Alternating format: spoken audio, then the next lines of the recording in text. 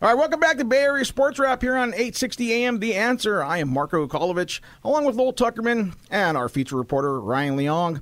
It's time to talk some Warriors basketball as basketball season is upon us now. The NBA season starts this Thursday as the Golden State Warriors are going to take on Los Angeles Clippers with Kawhi Leonard now at the helm.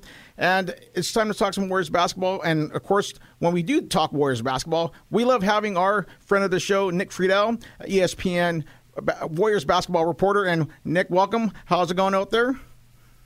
It's great, guys. I'm happy to be with you. Good to hear you, and good to have you on the show. So I want to start out with, you've seen this team now, minus Kevin Durant. There's no Klay Thompson for the first half of the season. What is this team going to look like to start out? I know they still got Curry and Draymond Green, but, there's no big man going on right now with them. They're all hurt. So what are we looking forward to in this first batch of games? Just how many points Steph can score every night. I think that's the key for everybody. I mean, for all the years where the Warriors walked into the season, at least in these last 4 or 5 where they had the answers, there are a lot of question marks on this team right now, guys. And it's not just the fact that KD's gone. It's Andre Iguodala, Sean Livingston. They're gone. You mentioned Klay. You've got a slew of unproven young players on the roster now who have to perform in bigger roles. You have D'Angelo Russell, who you got from Brooklyn. You're not sure exactly what you're going to get from him. So the Warriors are trying to figure it out just like everyone else. And that's the difference this season. This time around, every game is going to be intriguing because in the last couple of years, it was like, all right, are the Warriors going to show up or are they going to kind of fall asleep and just go through the motions? This year, they can show up and still lose. And that has not been the case recently with this organization. So it's going to be really interesting to watch. And there are a lot of different layers here for this group to figure out in the next few months. You mentioned D'Angelo Russell, and this guy's really, to me, he's going to be the key in this first really half of the season without Klay Thompson there because you have to figure that the teams are just going to go out Curry. They're going to double team him because they know he's the guy who can score for them consistently. So how big of I'm going to say how big of importance, but how key is D'Angelo Russell to this Warriors offense to get to get start this year? It's gigantic. It is crucial to me. There isn't a player who's going to have more pressure on him to start because you know what you're getting from Steph. Even if he does get doubled a lot, you know what you're getting from Draymond. He's still one of the best defensive players in the league. Nobody's quite sure what will come with Russell on this roster. And that's what's fascinating for the group because Russell is so crucial not only to the short term, but to the long term. I mean, guys, when they made that deal, there were a lot of people in the league who thought, all right, well, they're just making this deal to move Russell along later. Well, maybe they do, but maybe they don't. Maybe he fits while Klay is out. Maybe he learns how to play really well with Steph, and he complements what they're already doing offensively. And if he doesn't, then they got to figure that out on the fly as well. So Russell and his ability to produce early will be a gigantic key for the group as they look to build a new identity. We're joined by ESPN Warriors reporter Nick Friedell on Bay Area Sports Wrap on 860 AM The Answer. Nick, tell me about the newest members of the team, Marquise Chris and Glenn Robinson III. Well, Chris seemingly came out of nowhere, Ryan. Chris was a guy they signed just before camp started. Willie Cauley-Stein gets hurt. Kevon Looney wasn't really there in training camp. And Chris, to his credit, earned his spot. He is a kid who has bounced around the league a little bit, but he has found a place early on with this team because he's active around the rim. He's very athletic, and he's a big body on a team that doesn't have many big bodies to begin with. So he is going to be a key part of that bench group that comes in. And for now, with Cauley-Stein out, Steve Kerr is optimistic that Looney will play in the season opener. But with Cauley-Stein out, Chris is that backup guy that they need to give them 12, 15 minutes plus off the bench every night. As far as Glenn Robinson III goes, Kerr really likes his activity. He likes the fact that he can score, He said the other night that he's going to put Robinson in the lineup to defend guys like Kawhi and those really elite wings in the West. And it's up to Glenn Robinson, another young player, to prove that he can do it, to prove that this is his time on this team, to show that he's a really solid NBA player. So, again, I cannot stress this enough with the Warriors. People are so used to seeing the Warriors and thinking, this is it. They're going to be great. They've got Steph. They've got Draymond. It's just that times are different now. And maybe they are still going to be really good. And we're going to find that out over the course of this season. But guys like Chris and Robinson III are examples of the uncertainty surrounding this team compared to teams in the past.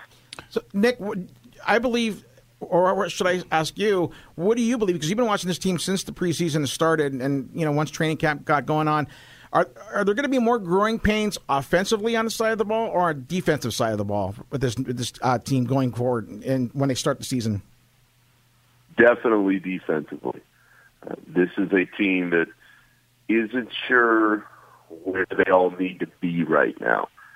And that's something that Draymond mentioned at the start of camp, and he's been proven to be very correct in that. The last few years, guys, on top of Iguodala and Durant and Livingston, you had veteran guys on the group that knew where they were supposed to be on the floor at all times.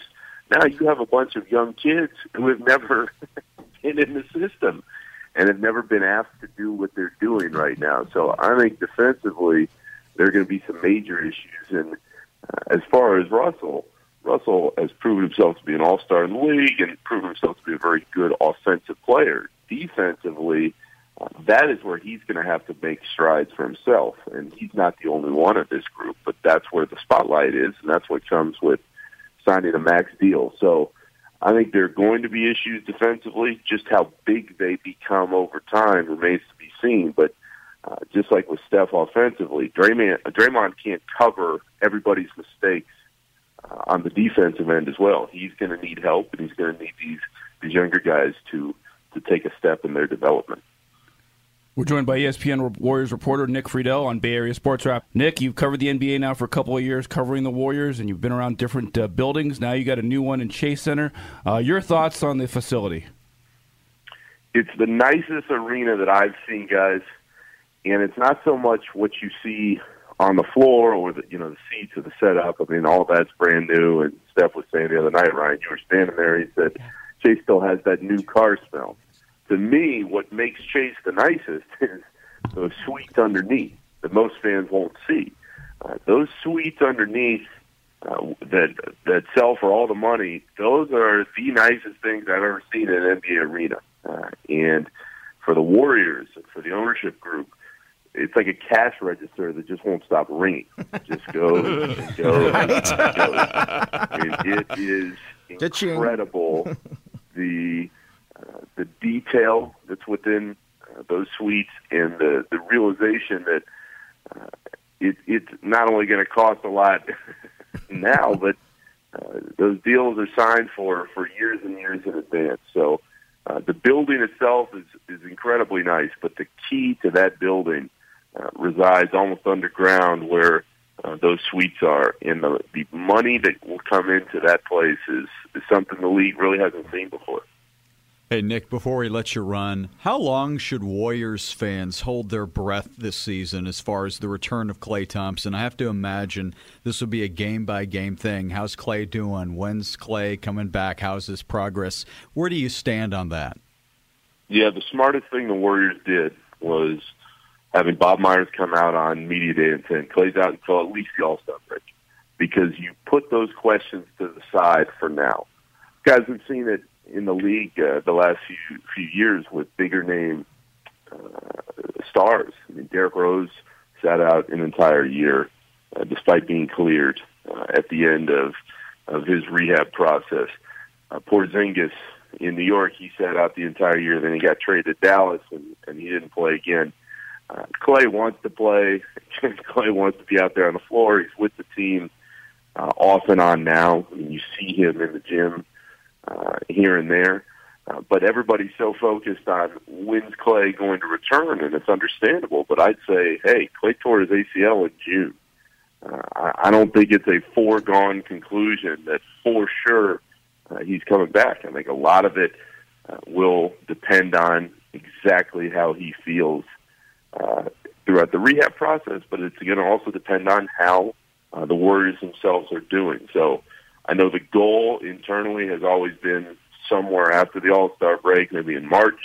It still seems like they're on that goal, but just always keep in mind that there are a lot of variables in play there. And they're going to watch him like a hawk because he is so crucially important to what they want to do, not only this year, but, of course, moving forward the next few. And it's going to be an interesting season for sure, watching the Golden State Warriors this year. And check out Nick Friedell's coverage on ESPN. Nick, thank you so much again. Golden State Warriors reporter for ESPN. We're going to have you on again as the season progresses, especially when Clay comes back, because you always provide us with great insight. Thank you so much. All right, you got it, guys. Have a good one.